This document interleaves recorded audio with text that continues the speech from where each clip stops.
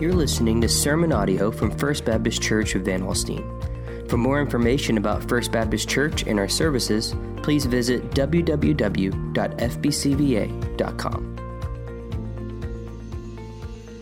I hope that you'll join me this morning in the book of Genesis, Genesis chapter 1. I'm going to be looking at a couple of different passages here in the early chapters of the book of Genesis. We're in a sermon series called Rhythms. In the first message of the series, we established that God desires to use the normal rhythms of our lives for His glory and the advancement of His kingdom. And while we sometimes wrongly assume that God is waiting for us to do something spectacular or out of the ordinary, and sometimes in His grace and in His sovereignty, He does allow that. But God really longs to meet with us, use us in the normal, ordinary rhythms of life. We need rhythms of grace.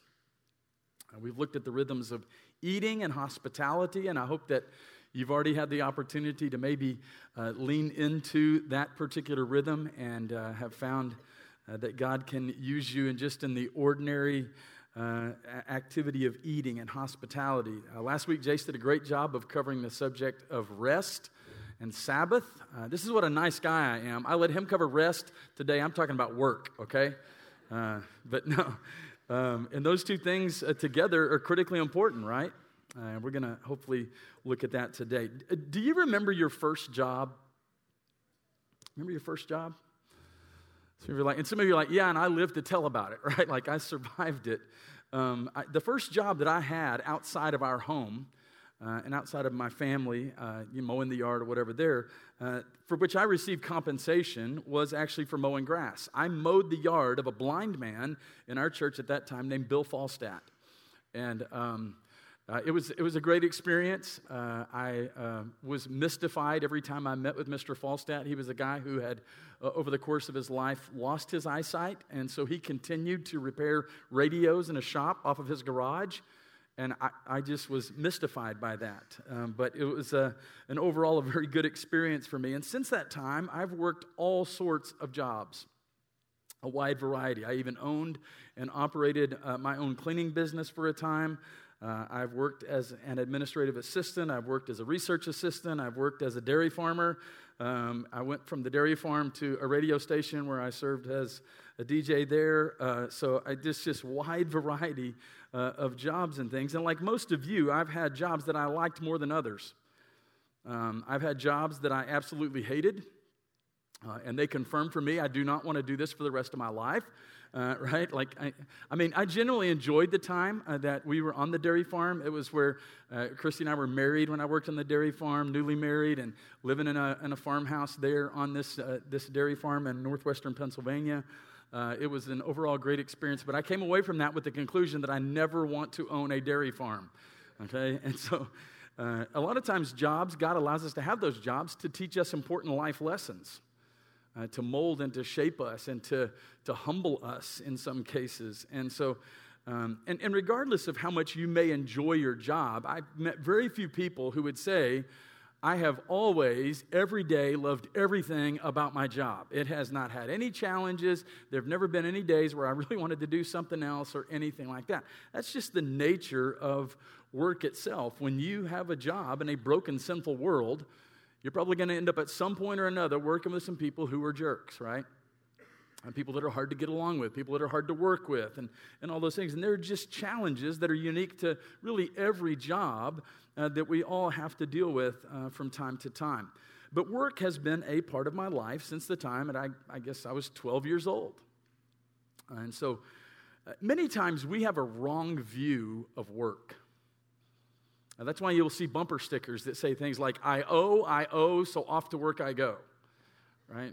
Only see it as a means to survive in this crazy world. Got to pay the bills, right? So off to work I go. And so a lot of people, they will spend their lives treating work like a curse. If it's Monday morning for you, it's like, oh, Monday morning, And then TGIF, live for the weekend, can't wait to get away from this place, can't wait to, do what I want to do over the weekend and so forth. And so some people treat it like a curse. They spend their life really, in many ways, trying to avoid it as much as possible. Other people treat work like a god. And they spend their life sacrificing everything to it, hoping it brings them complete satisfaction and fulfillment and contentment. And what we really need is a biblical, gospel-driven view of work. Some people wrongly think that the only work that really matters as it relates to Scripture and to God is work done for Him. Those of us who are in vocational ministry, well, that's not the case. There are days that my work is frustrating, and there are days that I want to do something else. My sister even sent me a little picture of a T-shirt she said that I need to get. It says, "I really love God, but sometimes His children tick me off," or something like that. We pastors sometimes jokingly say, ministry would be great if it wasn't for the people, right? But yet we know ministry is people. And so it brings with it its own frustrations. And so don't you think for a moment that we don't have challenges much like you might have in your workplace. I am grateful, I want to say, for the team that God has entrusted to us here at First Baptist Church. We generally enjoy one another's company and enjoy serving together and all those things, but we do have our challenges. And so the question this morning is, why do you work? And why do you work, if you do still work? And I want to say this very clearly from the beginning. We're not just talking about work that involves pay, okay?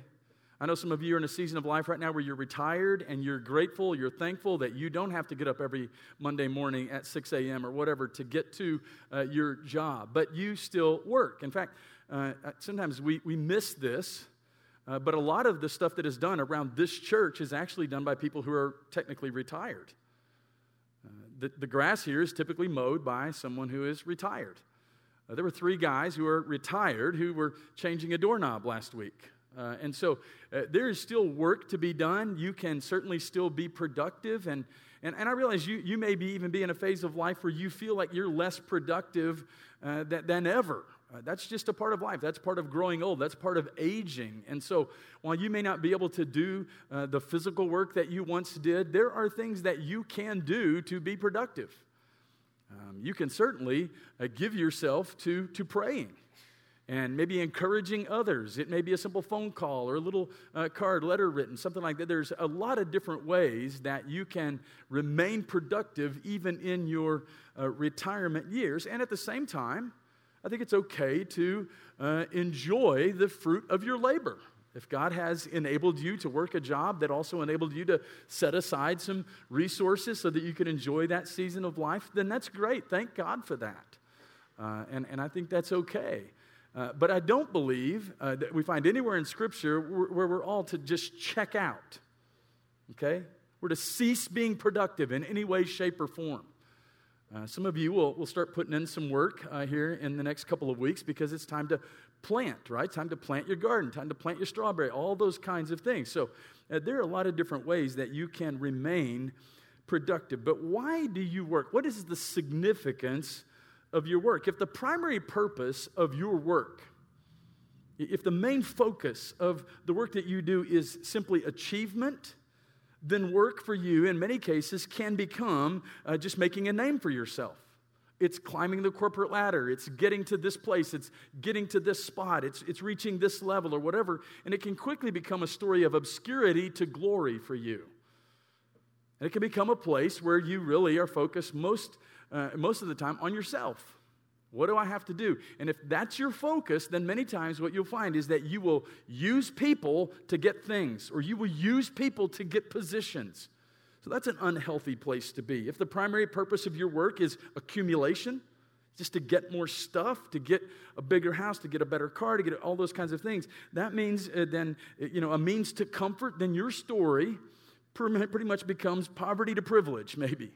I got to get to this place, and if I finally get to that place and I get that thing or whatever the case may be, then I'll be satisfied, I'll be happy. And it doesn't work because you listen to guys like Tom Brady, who, most people would argue, greatest quarterback of all time, recently retired, right? And there was a point in his career after he'd won multiple Super Bowls, he's married to a supermodel, there's got to be more than this. He's got to be more than this. But by worldly standards, most people would say he's made it. He's made it to the top.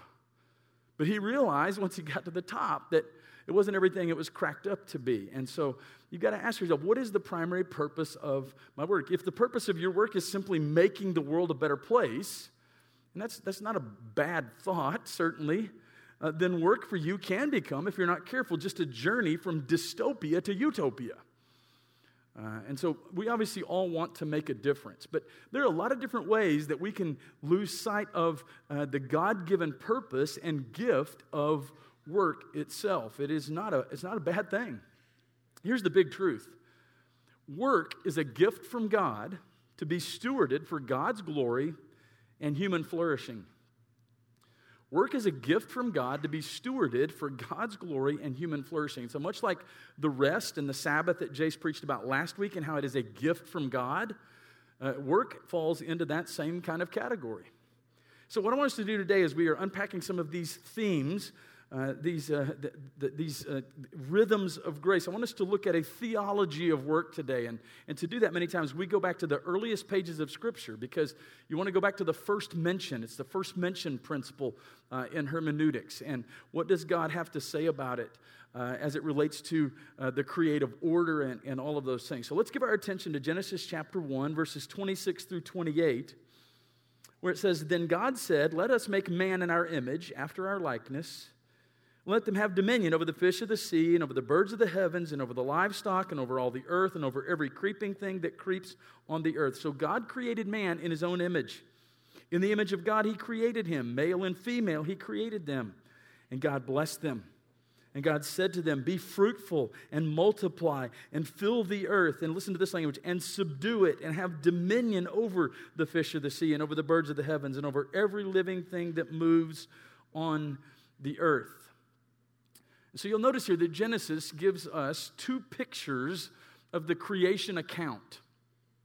And here notice that God makes man in his image. We are image bearers, we say. And notice the authority and the command, fruitfulness, multiplication, filling the earth, subduing it. Notice that language. But then I want us to move to Genesis chapter 2, and I want us to notice verses 5 through 9. And I want us to notice here that there's some things missing. It says in verse number 5, "When no bush of the field was yet in the land, and no small plant of the field had yet sprung up, for the Lord God had not caused it to rain on the land."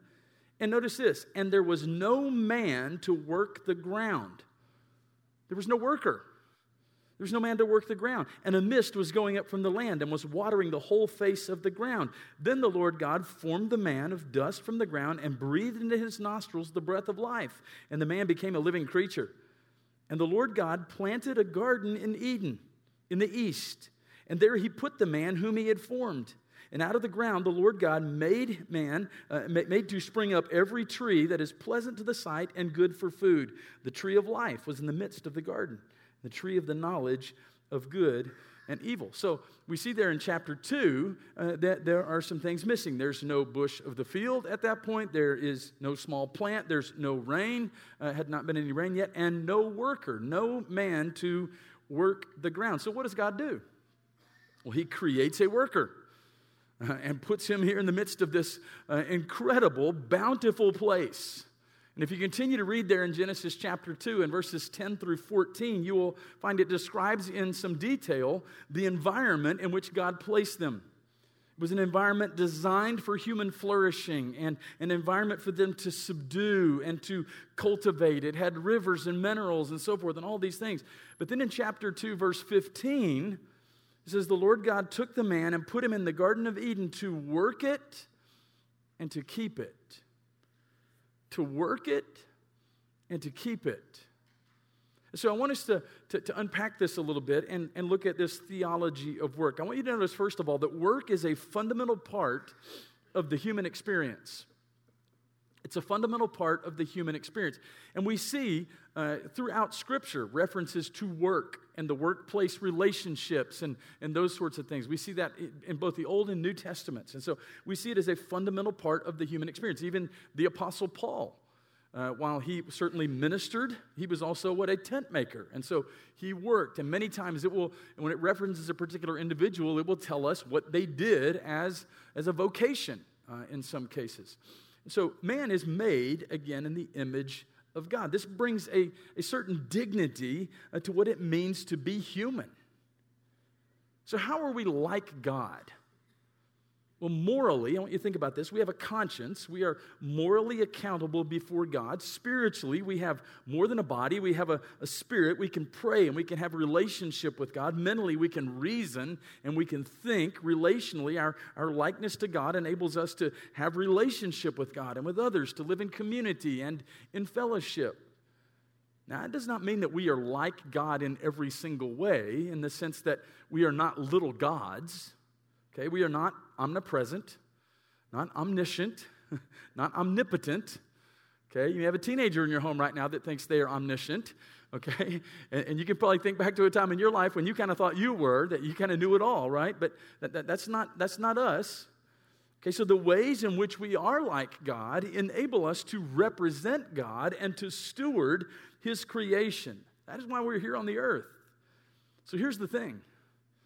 We are image bearers of God, and God is a worker. God is a worker. So if your image of God, your picture of God, if I was to just ask you right now to close your eyes and just in your mind's eye, picture God. If your picture of God is just some grandfatherly type with a long white beard, just kind of kicking back in a lawn chair, sipping on iced tea while people just, fan him and all that's really not a biblical view of God. God is a worker. Scripture tells us here in Genesis chapter 2, once again, if you look back at verse number 2, it says on the seventh day, and Jason mentioned this last week, God, He finished His work that He had done.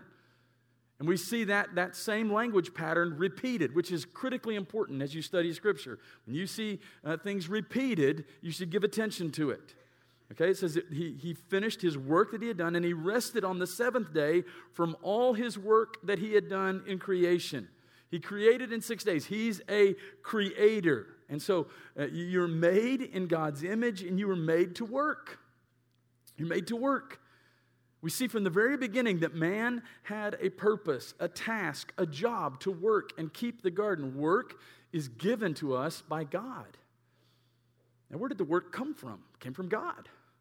God created the earth, the place to live. We need to cultivate it. He placed man. He gave man the task. Work comes from God as a gift. You've got to remember, at this point in the narrative, in the creation story, we would say that there's no sin. Okay? The fall of man doesn't happen until Genesis chapter 3. And at this point, there is no sin. So there is no effective sin. So what we see here is the ideal. We actually see here God's design. And a lot of people struggle to see that. I even had someone here some time ago corner me after a morning message, and it really wasn't on this entire subject, but trying to convince me that work itself was part of the curse. I contended from Scripture that that's not the case. Work is not a curse, okay? Now, certainly we're going to see that work was impacted by the curse, but I want you to think about this. I just did a little bit of math. And I kind of took my own life, okay, for example. So if you work for 43 years, at 40 hours a week, just say on average, for 50 weeks a year, take a couple of weeks off for vacation, that's 86,000 hours, or 3,583 24-hour days. That's a lot. And a lot of people, some of you included, work more than that. I can't recall very many weeks where my work week was just 40 hours, okay? And I don't say that as a point of pride. It's just the reality, okay? And again, I recognize as we look at this subject that some of you have jobs that are far more demanding of your time and a lot of things than other people's. And so that's not all lost on me, okay? I want you to see, though, this theology of work. And so if that's the case, if we spend much of our lives working, don't you want to have some joy in that? I mean, I know I do.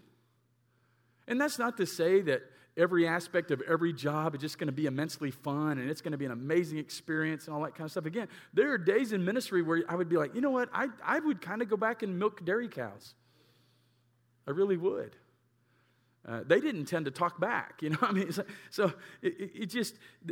we all experience frustration. And again, we're going to see that is actually a part of the fall, the frustration related to work. And so a key is receiving work as a gift and not a curse.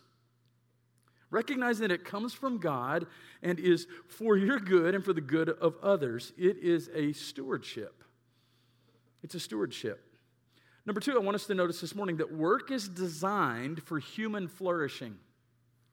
It's designed for human flourishing.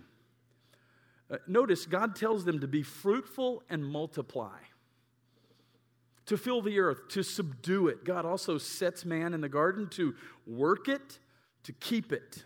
This carries the idea of cultivating it, tending to it, maximizing its potential, getting the most out of it. And who does that ultimately benefit? Well, it benefits humanity.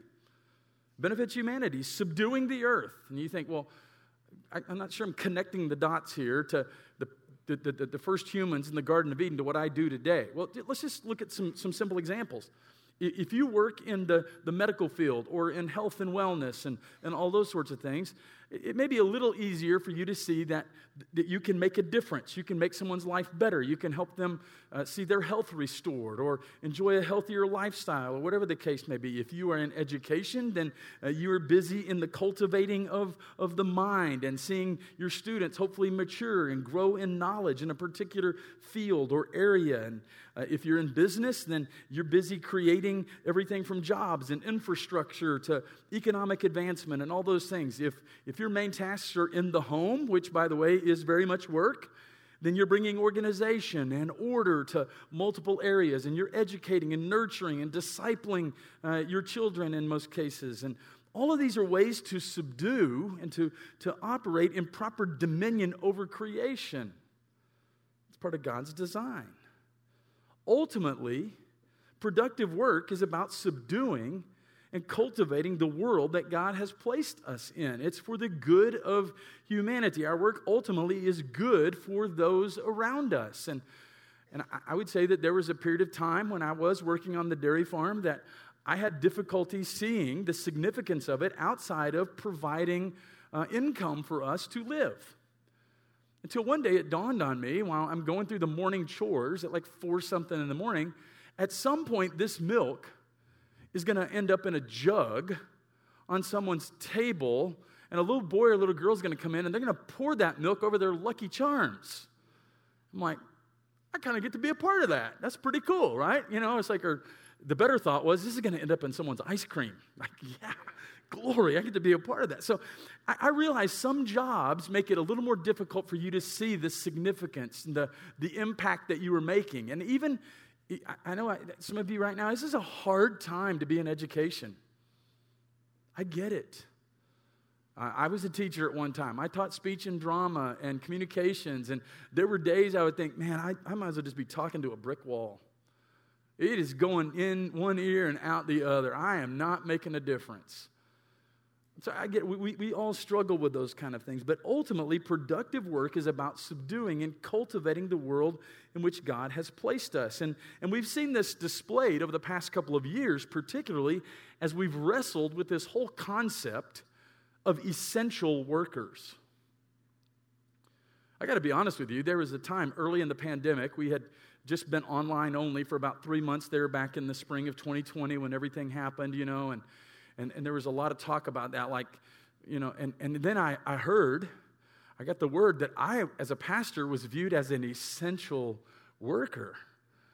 I thought, man, I'm feeling pretty good about myself. Like, there was about 10 of us that would come down here every Sunday morning and do the live stream and everything, and we were viewed as essential workers. Right? So that maybe led some others to think, well, maybe I'm not essential. No, all work has significance. It's important in the sense that it's God's creative order and the way that He has designed things to work. And so That's so important. Whether you're a medical professional, or you're working in a grocery store, or you load and drive trucks, or you're a farmer, or you're a first responder, or whatever the case may be, you can make an eternal difference and impact. And you should view your task, the job that God has given you, as a place for relationship building, for the sake of the gospel.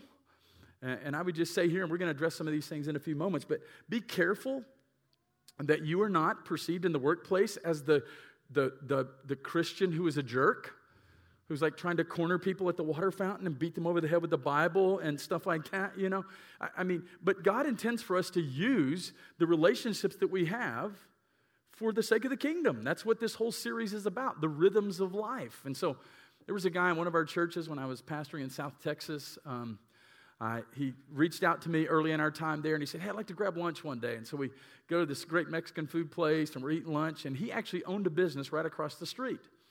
And so I asked him, his name was Jody. I said, Jody, what kind of work do you do? And he goes, I've got this alternator and starter shop right across the street here. I rebuild alternators and starters. And he goes, but really, it's my missions outpost.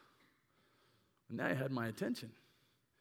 He said, I've got this relationship with this halfway house here in Jim Wells County, and so I get some of these guys who are transitioning back into life after serving time or whatever, and so I employ them at my alternator and starter shop that he owned and operated. And he goes, a lot of times it provides me opportunities to start gospel conversations. And so over the next several years, while I was Jody's pastor in Alice, Texas, he would sometimes call me and go, Pastor, I got one ready for you. I get to go down and lead him to Christ. People would go, rebuilding alternators and starters? I mean, how is that really making a difference? You can find ways, but you got to have the right focus, the right perspective. The original purpose of human work was the advancement of human flourishing to the glory of God. Our work in whatever sphere we operate, whether it's in the home or the church or the workplace, is to show off the goodness and magnificence of God's character as His image bearers. We do that as we cultivate the garden, so to speak, that we've been entrusted with for the flourishing of the humans around us to the praise of God's glory. In other words, work is first and foremost worship. It's worship. We hosted an event here a few years ago called Work as Worship. And I wonder, Christ follower, do you view your work as worship? How about start every workday with this thought? How can I today make much of Jesus in my workplace? How can I do that? And at the end of each workday, hey, how did I reflect God's glory today in what I did? In my conversations that I had, in the way that I responded to challenging situations, in the way that I interacted with my fellow workers, and all of those things. Work is worship. But number 3, I want us to see this. Work has been impacted by the fall. Things did not go well for the first humans in the garden. Ultimately, they chose to disobey God. They sinned, and the consequences were grave and enormous. And we find this in Genesis chapter 3, verses 17 through 19. You're likely familiar with this text. It's from this section of Scripture that we sometimes wrongly assume that work is part of the curse. It says in verse 17, and to Adam he said, because you have listened to the voice of your wife and have eaten of the tree of which I commanded you, you shall not eat of it. Cursed is the ground because of you. In pain you shall eat of it all the days of your life. Thorns and thistles it shall bring forth for you, and you shall eat the plants of the field. By the sweat of your face you shall eat bread till you return to the ground. For out of it you were taken, for you are dust, and to the dust you shall return. So remember, work is not the curse. Work is a gift. But what does the text show us here? Work now comes with frustration and with pain. I would suppose that prior to this, obviously there were no thorns and thistles or perhaps even weeds in the garden, right? Think about that. Now, work goes from being fulfilling to being, in some levels, fulfilling and frustrating. You will not find ultimate fulfillment, ultimate satisfaction in any kind of a job. And it's because of the fall. When we find, what we find here is that these two aspects of work in a fallen world, that it's futile and it's toilsome, run smack up against the assumptions of the world in which we live. There's a resource that I would like to recommend to you. It's a book written by Tim Keller. It's probably 10 years old now. But it speaks to this very thing, every good endeavor. And the subtitle of this book is Connecting Your Work to God's Work. Great, great book. I would encourage you to pick it up. But as Tim Keller observes, our generation insists that work be fulfilling and fruitful, that it fully fit our talents and our dreams, and that it do something amazing for the world. That sounds great, but the problem is that's not the world in which we live. That's not the world in which we live. But the crisis in the story is not so much about the change in our work conditions, that we now sweat and toil and labor and grow, and all those things. It's not just that. It's about a change in us, the workers. In a fallen world, fallen workers no longer use their work to worship God, but to worship idols instead. The fall brought problems to work and to our relationship with it. And so we tend to do one of two things. We tend to either idolize work or avoid work. Now, it's fairly easy for us to connect the dots to work and idolatry. For some, the sweat of the face, the pain in the work gives them meaning, purpose, to the point that they derive their value, or they're striving to derive their value from their work. Let's just be honest, men. We are especially bad at this. You get a few men in a room who don't know each other, and what's one of the first things we ask each other? What kind of work do you do? What kind of work do you do? That's because we tend to find our identity in the work that we do. This is not just for those outside of vocational ministry, I can assure you. It was a few years ago that Christy and I went to a retreat for pastors and their spouses, and we're on this ranch in Mount Vernon, and we're sitting at one of these sessions around a table with 6 or 7 other couples, and I said something that I thought was pretty amazing in the moment. I said, well, being a pastor is not just what I do, it's who I am. Doesn't that sound super spiritual? It's not just what I do, it's who I am. And the facilitator in that retreat looked at me and said, well, who will you be when you can't do that anymore? Like, that wasn't such a brilliant statement after all. See, that's the tendency. When we idolize work, so we find our identity in that. So easy to look to accomplishment and sweating and overcoming the pain and, as we say, bringing home the bacon and those kinds of things that we want to find validation in God's eyes. So they make work into an idol. Make work into an idol. Just like any other false god. We sacrifice to it. We worship it. They make it the center of our lives. It's everything. We'll neglect those that we should be giving the most attention to because work. The other extreme is to avoid it. Some people hate the pain and the sweat, so to speak, and so they will do everything they can to avoid it. They both have the same root problem, and that's sin. The fall manifests itself in different ways depending upon the person and the season and all that. You can even struggle with both of these things. I can remember early in my 20s, I guess, I was given responsibility in a warehouse setting where I was supervising several guys who were much older than me and in some cases had far more experience than I had. And they didn't care for that a whole lot, naturally. And so... But what I discovered, and I eventually had to have a conversation with one guy in particular, and I said this, I said, look, if you would spend as much time and energy working as you do trying to get out of work, you'd get a lot more done. And if you've been in the workforce any time at all, you know what I'm talking about. There are people like this all over the place. They will spend more time trying to get out of work than they actually spend working. They try to avoid it.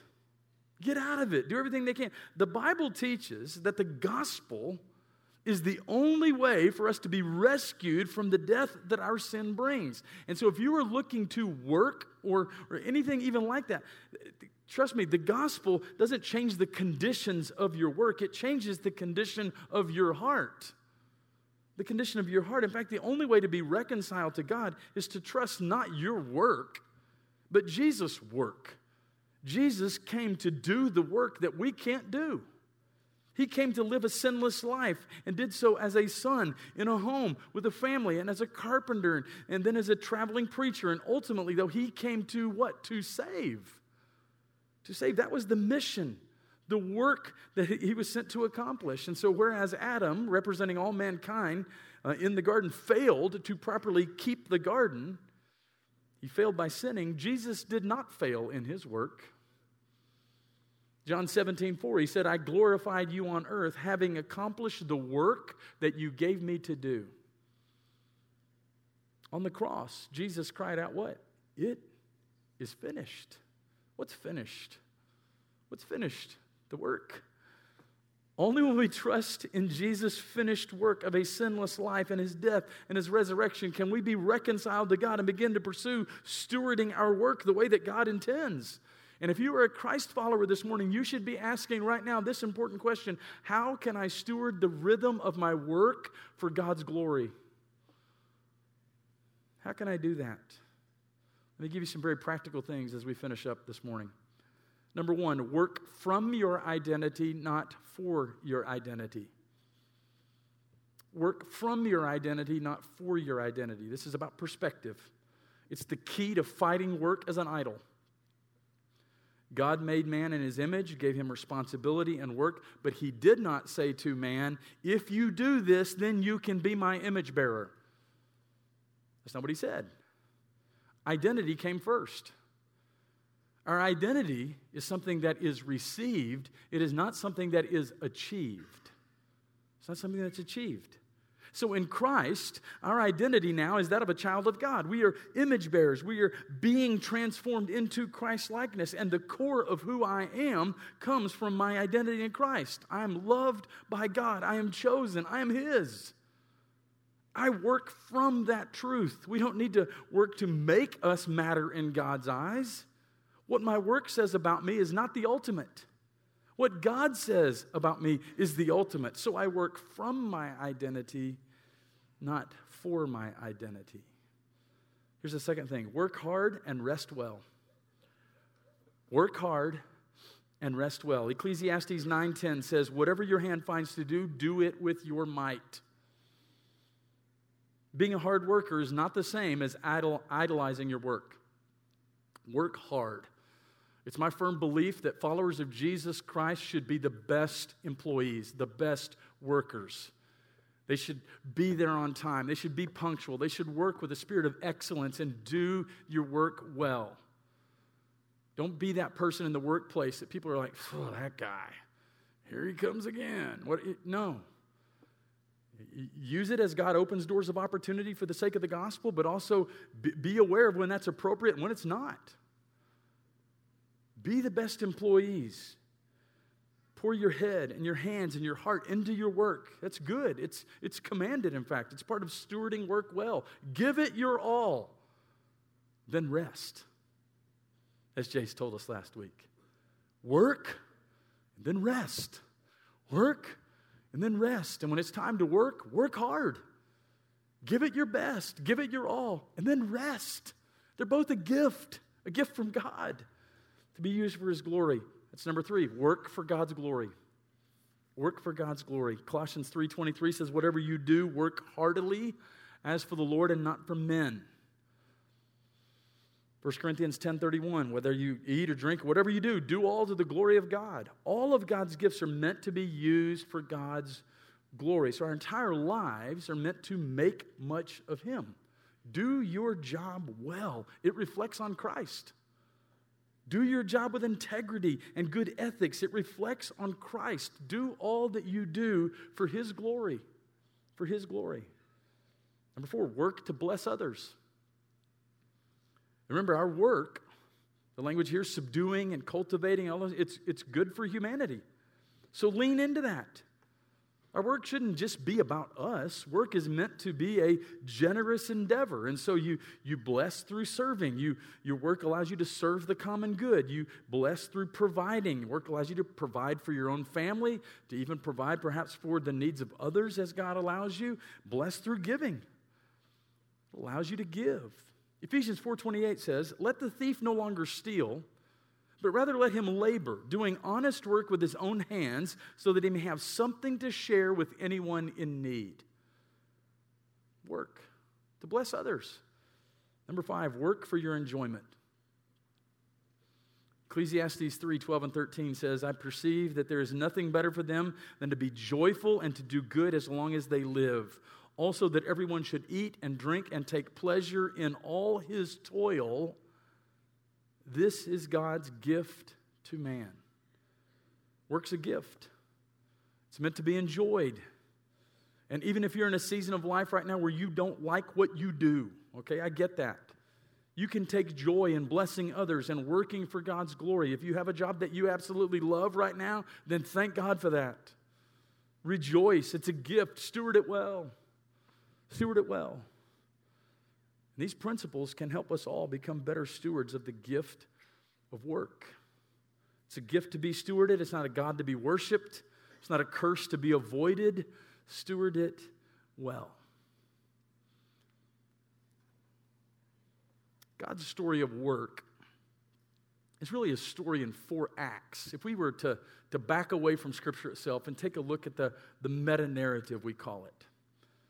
We would use 4 words to describe that. We call it the story, so to speak. Creation, fall, redemption, and restoration.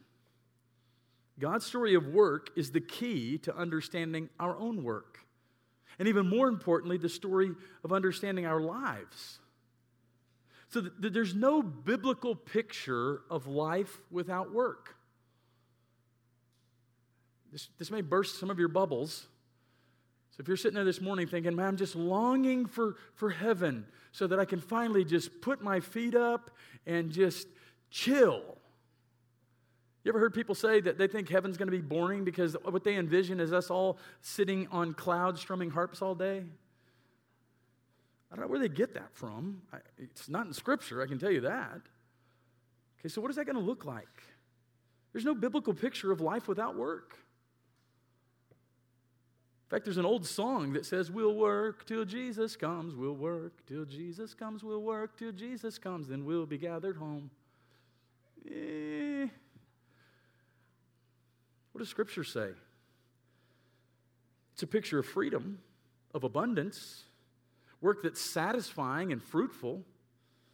That's what work is going to be in the new heavens and the new earth, of which Israel in Deuteronomy chapter 6 was but a dim picture, by the way. A glorious freedom in the perfect rest of God to once again use our gifts and our talents and our creativity and our energy to tend the garden, so to speak, to grow the city, to know the satisfaction of work well done. And when that happens, not only will work have been restored to its proper context, but work will once again and forevermore be engaged for its proper end, and that is the glory of God. That's the vision of Isaiah chapter 65. Listen to this. Behold, I will create a new heavens and a new earth. The former things will not be remembered, nor will they come to mind. It goes on later to say, they will build houses and dwell in them. They will plant vineyards and eat their fruit. No longer will they build houses and others live in them, or plant and others eat. For as the days of a tree, so will be the days of my people. My chosen ones will long enjoy what? The work of their hands. They will not toil in vain or bear children doomed to misfortune, for they will be a people blessed by the Lord. Here's the end of the story of work. An end that is really a new beginning. For all of eternity, our work, our creativity, our industry, our labor will bring forth splendor, but that splendor will not be spent on ourselves. No, it will not be used to magnify our name. The splendor of our work will be to the glory of God. And if we don't understand the theology of work, then our work will be in vain. We'll assume that work is an end in itself. We'll assume that it's an evil to be minimized or it's a God to be worshiped. But when we understand the story of work, we understand that the end of work is God Himself. That will change our work now, and it will energize our work forever. Forever.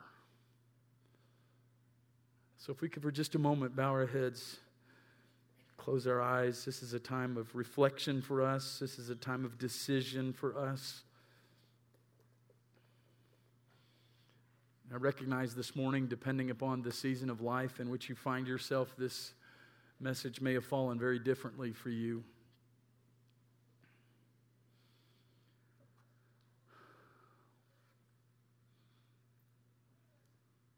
There may be some here who would say, Pastor, I can identify with the extreme of idolizing my work. I've been striving and trying and doing all the things that are so common in this broken, sinful world. Climbing the ladder, trying to get to the top.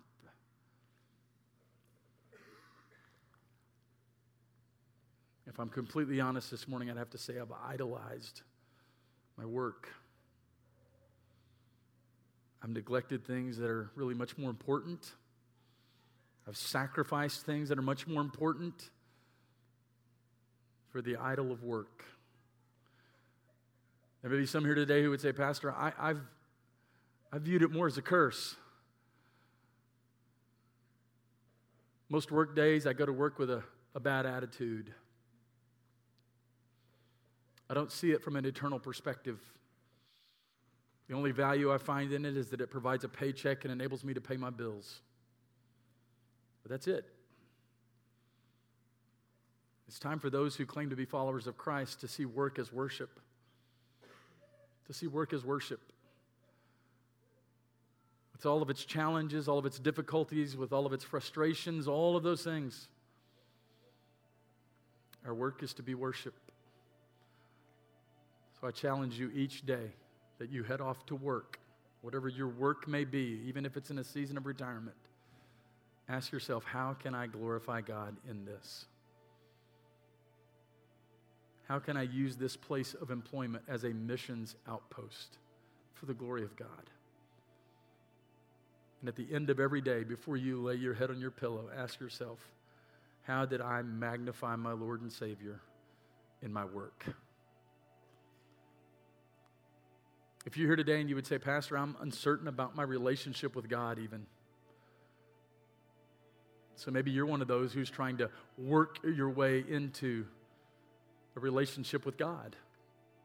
And you need to hear today very clearly that God's word says it's not by works of righteousness which we have done, but according to his mercy he saved us, by the washing of regeneration and renewing of the Holy Spirit. The work is done. It's finished. And if you can't identify a time in your life where you turn from your sin to faith in Jesus Christ, I invite you to do that today, to take that step of faith. Oh, Lord, help us to glorify you through the gift of work. In those days that it's incredibly frustrating and difficult, and we feel that it's pointless, we're not making a difference, Lord, help us to see it the way that you do. Help us to use the rhythm of work for your glory and for human flourishing. We give you all the praise, the honor, and the glory now. In Jesus' name, amen. Thank you for listening to this message from First Baptist Church of Van Alstyne. For more information about our church, visit www.fbcva.com.